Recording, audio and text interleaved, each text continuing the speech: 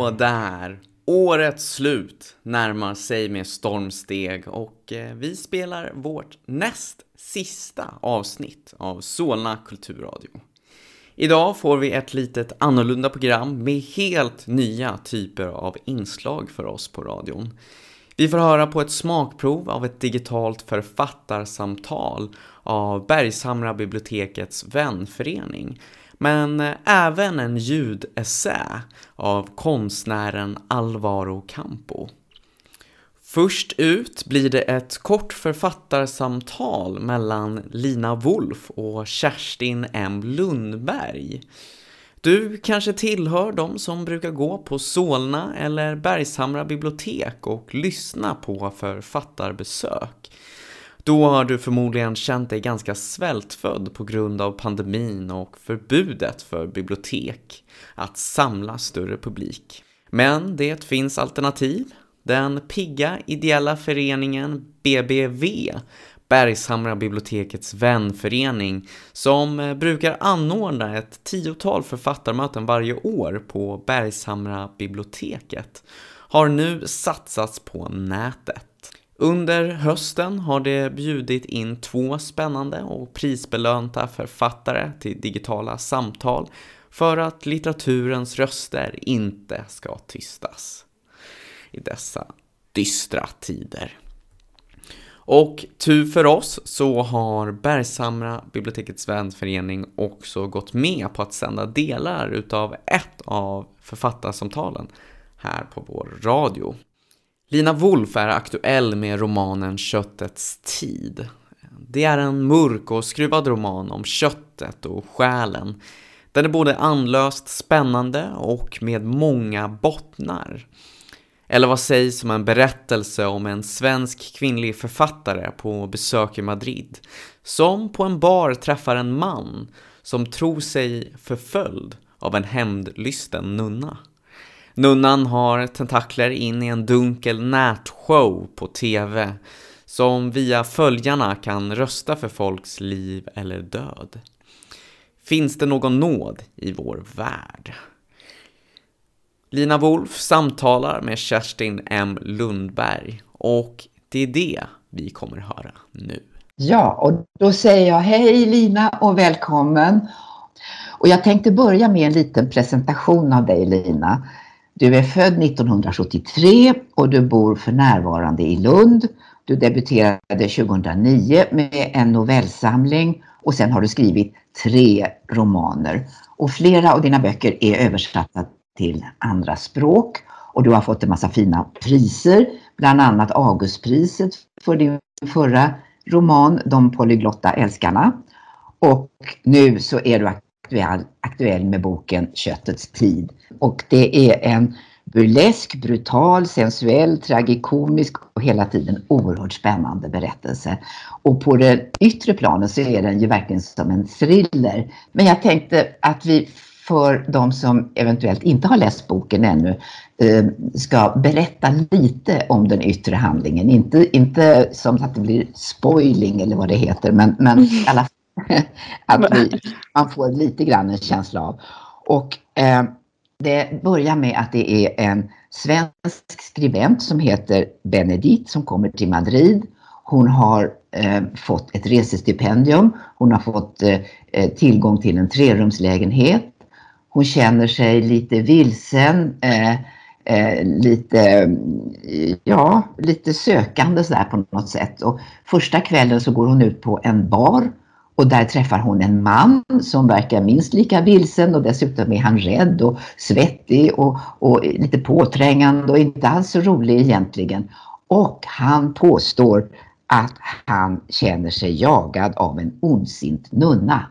Vad är det som har hänt honom? Du måste berätta det. Ja, det är alltid så här med mina intriger. När man hör dem berätta så låter de helt galna. Liksom. Det tycker jag också. Det är också så när jag skriver en bok att när jag om min sambo så här frågar vad handlar den om? Och så börjar jag berätta så ser jag liksom hur han blir allt mer skräck. Alltså för det här skräckslaget uttryck i ansiktet som jag vill säga, det finns ingen bok som kan handla om något sånt. Liksom. Men vad har hänt den här mannen Mercury i barn? Jo, Han har varit med i en nätshow som heter Köttets tid. Som man kan säga drivs av en ganska så hämndlysten nunna. Och i den här showen då så kan man få en möjlighet. Det är faktiskt ganska fint tycker jag. Alltså jag tycker det är konstigt att det inte finns sådana här show. Eller det kanske finns, bara att jag inte har tillgång till dem. Att man kan få berätta sitt problem. Och sen så väljer de om de ska hjälpa en med detta problem eller inte. Om de beslutar sig för att hjälpa en så har de i det närmaste astronomiska tillgångar. De kan göra allting för att hjälpa dig ur din belägenhet. Men det kan också hända att de här som driver showen, som inte är en laglig show utan den är på internets mörka del, alltså på dark web. Det kan också hända att de tycker att det där har du gjort dig förtjänt av och vi tänker inte hjälpa dig. Och då har de också rätt att fälla en som de själva vill. Det är det som har hänt den här mannen. Showen har bestämt sig för att, det vet han inte i och för sig, men på slutet får man veta det, nu spoilar jag lite här. Showen har egentligen bestämt sig för att han har krossat sin frus hjärta. Och eftersom hon dessutom har hjärtproblem i verkligheten så tycker showen att det mest rättvisa är att han får betala med sitt hjärta till henne. Vilket gör att hon kommer att överleva, men då naturligtvis inte han.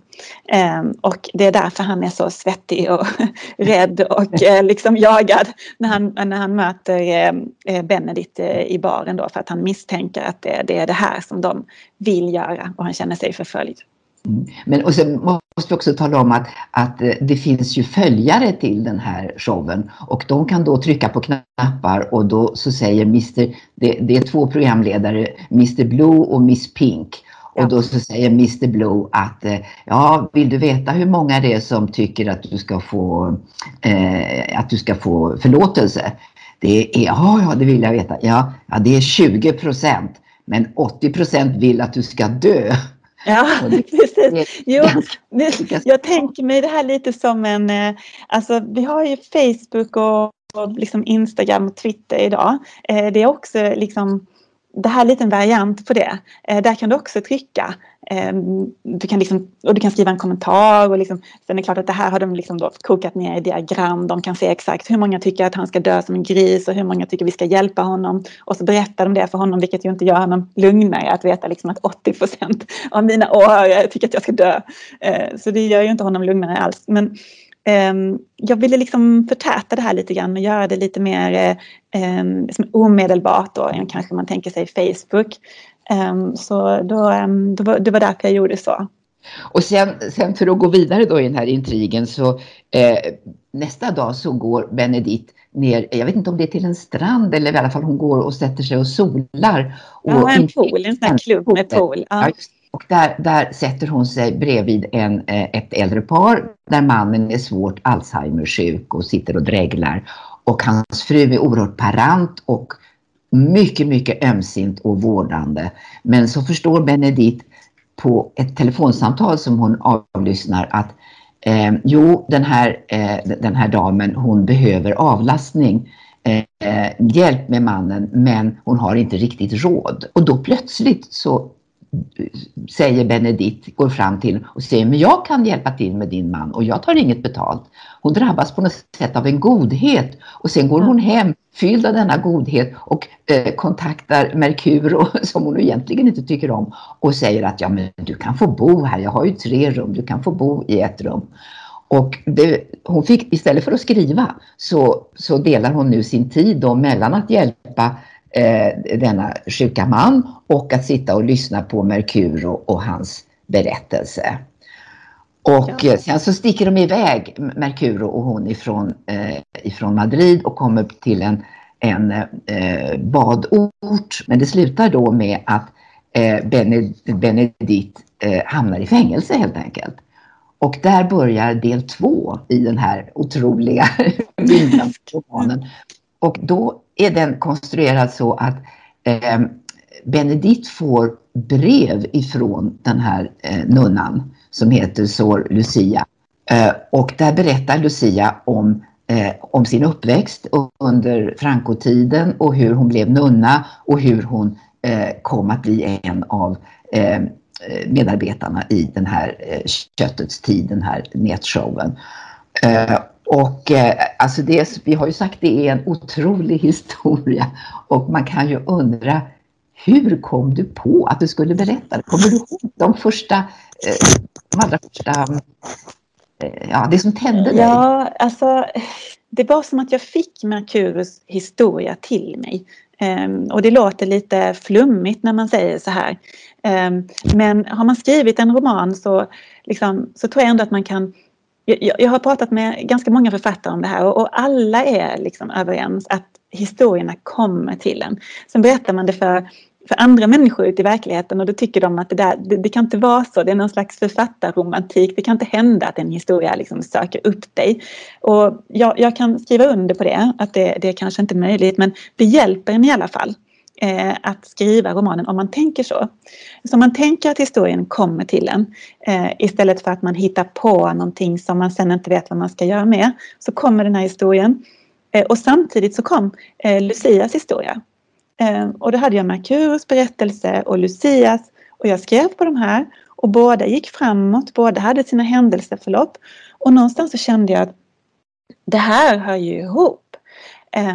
Och så har det varit med alla mina romaner, eller alla mina 3 romaner, att jag känner någonstans att det här är ju samma historia. Och då brukar jag tänka att då blir jag lite av en detektiv, att då ska jag liksom undersöka på vilket sätt hänger de här historierna ihop. Och då blir jag inte liksom en skapare. För att vara en skapare av någonting, det är ändå väldigt tungt. Att känna liksom att nu ska jag skapa en roman. Liksom. Det låter så bombastiskt, liksom, övermäktigt och ogörligt. Men om man tänker att nu ska jag försöka förstå på vilket sätt hänger det här ihop. Vilka gemensamma teman finns det? På vilket sätt samspelar det? Och då är det lite som att man liksom hittar någonting under jorden som man börjar liksom borsta bort jord på och sen så träder det fram mer och mer tills man får en bild och sen helt plötsligt en dag så tänkte jag, men just det, Lucia har ju showen och det är där han är en gäst. Så, och så följde det ut och sen var jag tvungen att komma på, hur ska jag strukturera upp det här? Ska jag bara ha 2 fristående berättelser? Ingen kommer att fatta någonting. Vad är det här för 2? Liksom på vilket sätt?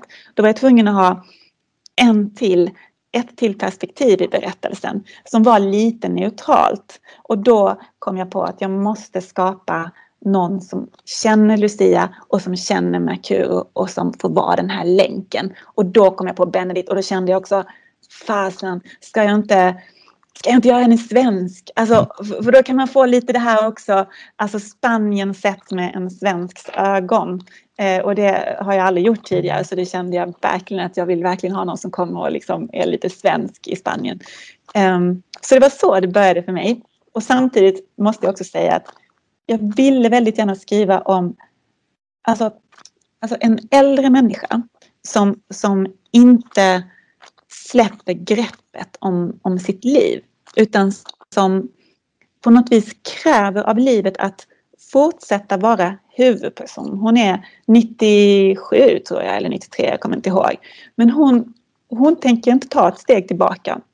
Hon vill liksom stå i händelsernas mitt. Hon vill vara en del av utvecklingen. Hon vill vara ett barn av sin tid. Hon vill kommunicera med de som är unga nu. Hon vill bidra med det hon har. Men hon är samtidigt ödmjuk för att jag vet inte allting om nutiden, men jag vet en del annat som jag skulle vilja kunde också appliceras på nutiden.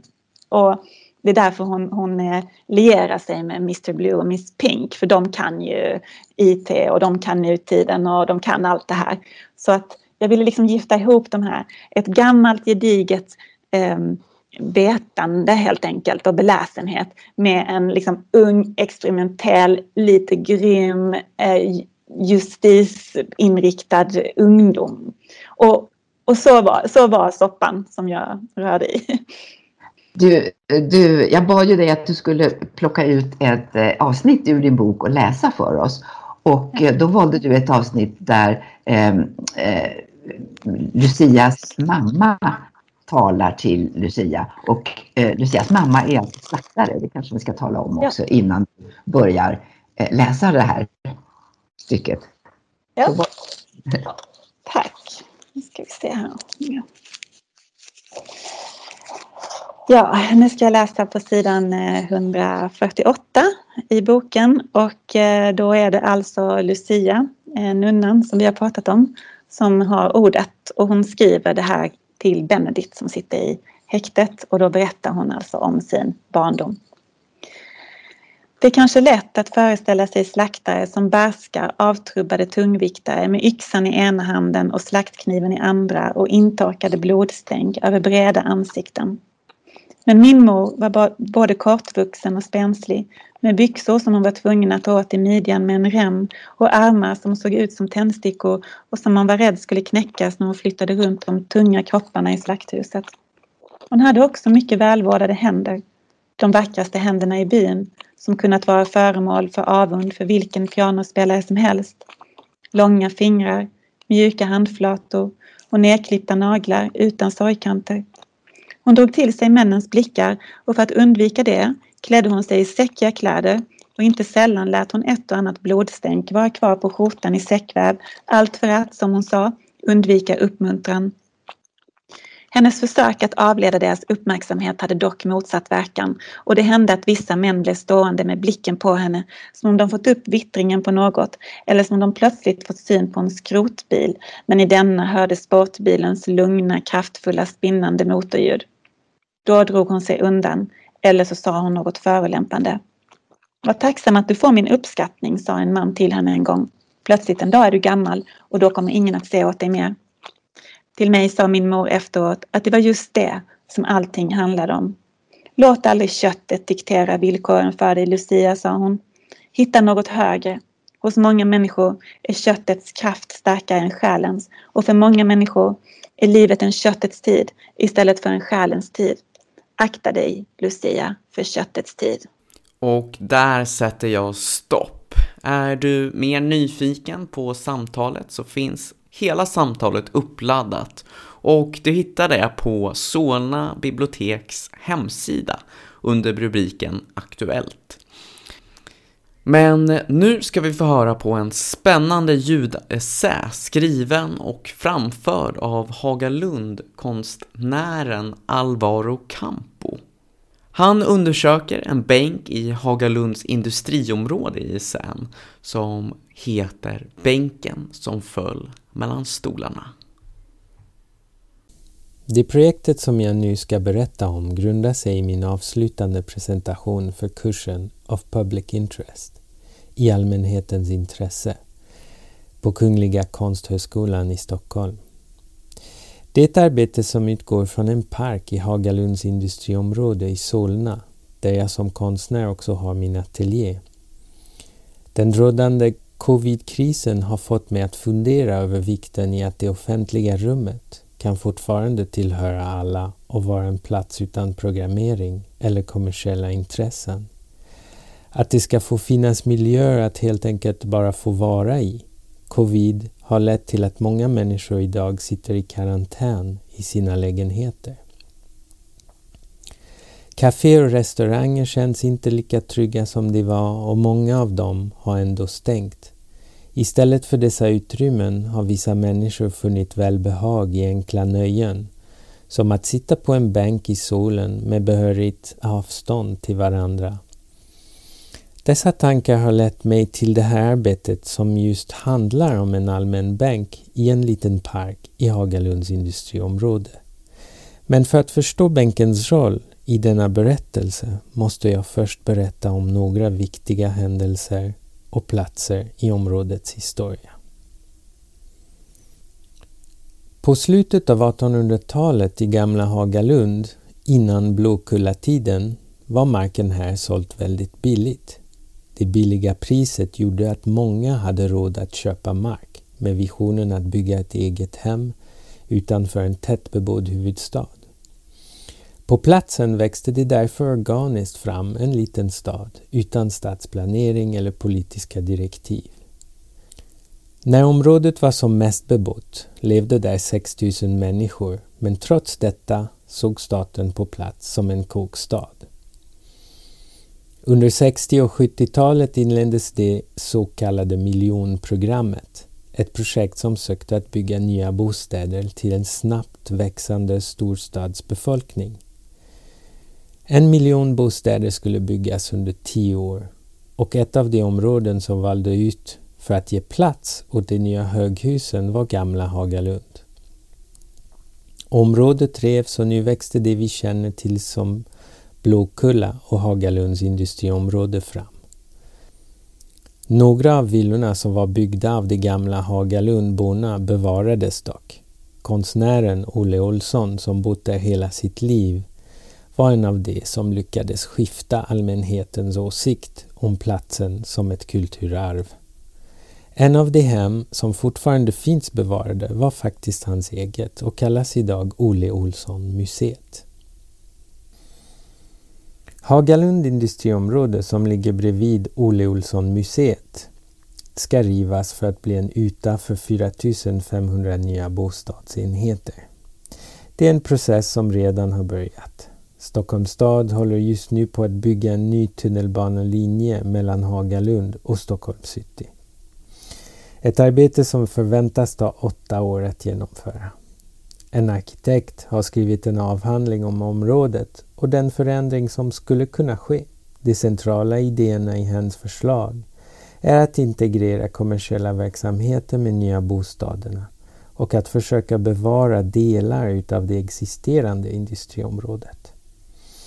Tanken är att de mindre företagen och organisationer som finns på platsen idag ska kunna fortsätta sin verksamhet och leva ömsesidigt med de nya bostäderna och verksamheterna. Under årens lopp har det funnits många olika verksamheter här, varav en av de mer ovanliga kanske var Liljevalchs hubb. 2014 skapades Liljevalchs hubb i industriområdet genom ett samarbete mellan Liljevalchs och Solna stad och Humlegården. Ett projekt som till och med invigdes av den dåvarande kulturministern. Hubben var ett komplex av ateljéer för de olika konstnärer att arbeta i. Men bara 2 år efter att projektet dragit igång lämnade Liljevalchs över kontrakten för lokalerna till konstnärerna på plats. Det finns flera andra konstinriktade organisationer i kvarteret. Några som har funnits längre och andra som är helt nya. Men alla har kommit för de låga hyror. En av dessa, föreningen Gamla Hagalunds vänner. En förening bestående av 300 medlemmar vars huvudintresse ligger i att bevara och visa det kulturella minnet av Gamla Hagalund. Föreningen fungerar som ett typ av museum och är bedrivet utav volontärer. I deras museisamlingar finns fotografier, målningar, teckningar, kartor och andra historiska dokument relaterade till Gamla Hagalund. Men viktigast av allt finns individuella och kollektiva minnen bevarade inom föreningen. En serie objekt som är unika i deras samling är Kent Fernströms modeller av Gamla Hagalund. En av modellerna visar hela processen, nedbrytningen av området och uppbyggnaden av det nya. Ett arbete som kallas Varje grop en grav. Nermonteringen av industriområdet började utan grävskoporna. Den 23 augusti kunde en explosion höras flera kilometer bort. Pitabaren, en grekisk snabbmatsrestaurang på Industrivägen, hade sprängts. Scenen är en av förödelse. En krigsliknande situation där bara några få bitar finns kvar av det lilla lunchstället i Hagalund. Platsen var undersökt av polisen och bekräftades som en brottplats. Explosionen var planerad, men än idag har ingen fällts för brottet. På Google Maps kan en läsa en recension av Pitabaren. Helt okej mat, det talades högt om stället, men det som sades levererades sällan. Det sprängdes nyligen, så den finns inte längre. Resterna av Pitabaren lämnades orörda under flera månader. Men nu är allt som är kvar en grop som påminner oss om den natten. En sorts ground zero för Pitabaren. Pitabaren var bara den första platsen att försvinna i industriområdet. Det andra var en bilmäck bara några 100 meter bort. Men den här gången revs den efter alla konstens regler och det enda som står kvar idag är en tom parkeringsplats. Och nu börjar vi närma oss den slitna och förgångna bänken som det här projektet egentligen handlar om. Den står nämligen i en park på andra sidan vägen, precis bredvid Björkbacka skolan. Byggnaden som skolan nu är i renoverades nyligen och var innan dess en mer eller mindre förfallen plats. Inte långt från skolan står det en grön skylt från Stockholms länsmuseum. Den beskriver att huset byggdes som skola redan 1874 och är Solnas äldsta bevarade skola. Bänken står vid skolan i en liten isolerad park bredvid 2 andra bänkar i samma modell. Medan skolan renoverades verkar det som att parken glömdes bort och förblev orörd. Jag fotograferade bänkarna kontinuerligt under en halvårsperiod och bilderna jag fick var slående lika. Förutom att årstidernas skiftningar hade inget skett med bänkarna. Till och med en liten bräda låg kvar på marken bredvid dem, helt orörd under ett halvår som gått. Hos vem ligger då ansvaret för den lilla parken? Jag letade efter svaret och hittade en karta i stadsplanen från 1992. Där Solna stad markerar parken som ett grönområde inom deras ansvar. I en samtida karta från Solna stad verkar dock den lilla parken vara bortglömd. Den är inte längre markerad som ett grönområde. Jag bestämmer mig för att undersöka saken närmare genom Lantmäteriet, den organisation som kartlägger markägarskap i Sverige. Marken som parken består av namnges som 4:26, ett område som Solna kommun ägt sedan 1874, då parken hade kommit i kommunens ägo genom expropriering. Parken som hela tiden varit så nära mig ser jag nu i ett nytt ljus. Den synliggör en bredare kontext om de gråzoner som skapas i processer av privatisering och som leder till bortglömda områden och negligerat ansvar. Jag frågar mig själv om vem som ansvarar över att ta hand om dessa områden över tid och vad som händer om befolkningen tar ansvaret i sina egna händer. Jag bestämmer mig för att restaurera en utav de 3 bänkarna i parken. Jag ska först undersöka hur och vad som behövs för att den gula och förfallna bänken ska kunna återgå till sitt ursprungliga skick. Ivrigt med att påbörja arbetet med bänken börjar jag undersöka färgen. Den är väldigt flagnad, så jag bestämmer mig för att riva bort en bit och gå till en närliggande färgbutik. Färgen verkar vara NCS 3040 U20R, en färg i en brun-gul nyans. Men det är inte förrän jag börjar skrapa av flera lager av färgen som jag inser att originalet inte alls var den brungula färgen jag trott, utan snarare transparent lack. Färgen hade endast använts för att efterlikna originalet. Bänkens målare verkade dessutom bara målat över delen av bänken, något som jag fick reda på genom att skruva loss en utav plankorna. Det avslöjade det sanna färg, mahogany. Plankan luktade gammal båt och såg ut som en åra. För att komma vidare i mitt arbete träffade jag en medlem i båtklubben, David från Peru. Han arbetade på en båt från 1911 som han fått som en gåva av en svensk diplomat. Han gav mig en rad klara instruktioner. Steg 1. Sandpappra noga för hand. Att köra med maskin kan leda till att träet blir för tunt, vilket på båt skulle kunna leda till att skrovet blir för svagt. Det tar längre tid, men om du vill att din båt ska hålla är det bästa valet.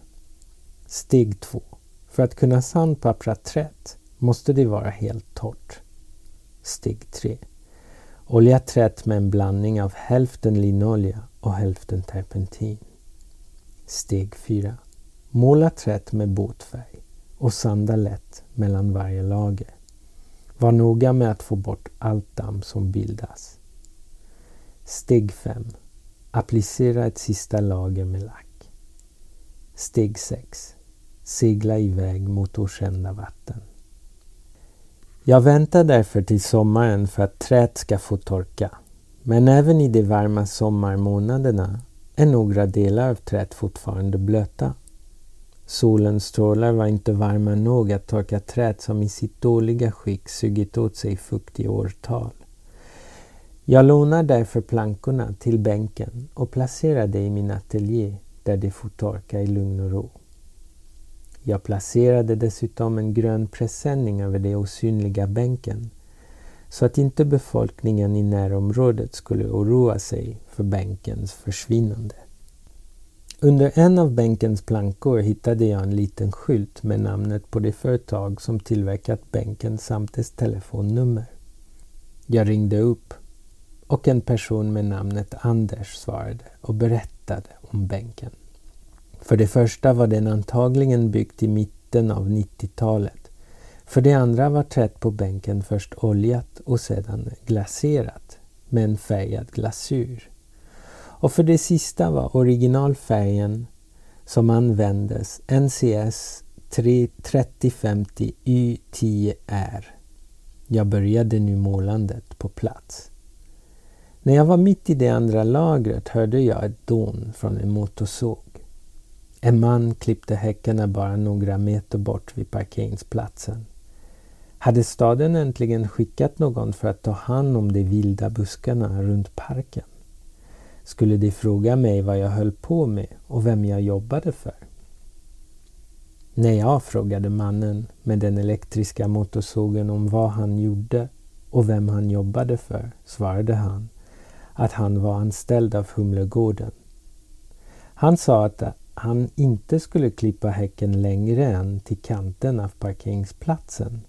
Den lilla parken och bänkarna tillhörde inte hans arbetsområde.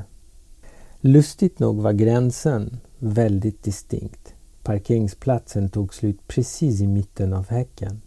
Han påpekade att det faktiskt var ofta som gränsen mellan privat och allmän yta manifesterades mitt i buskage.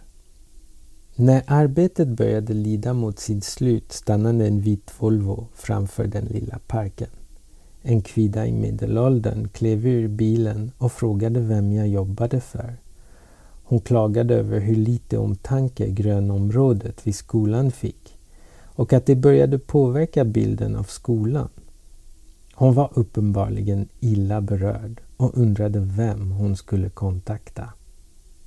Några dagar senare hade det tredje lagret av färg torkat och bänken var äntligen restaurerade till sitt ursprungliga skick. Bänken fick nu sin chans att återgå till sin roll som sittplats i det offentliga rummet och livet i Hagalunds industriområde. Efter allt arbete är det som jag nu har framför en vildvuxen park med 3 bänkar, 2 genomruttna och slitna, en hel och gul, nästan guld. Färgen faktiskt påminner om Guldbron. Den park vars förfall fick mig att agera lyser nu ännu starkare.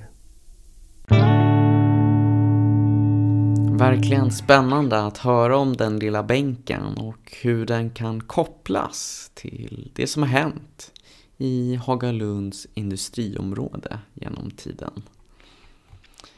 Men nu är vi klara med dagens program. Så jag vill tacka alla som har lyssnat och varit med i programmet.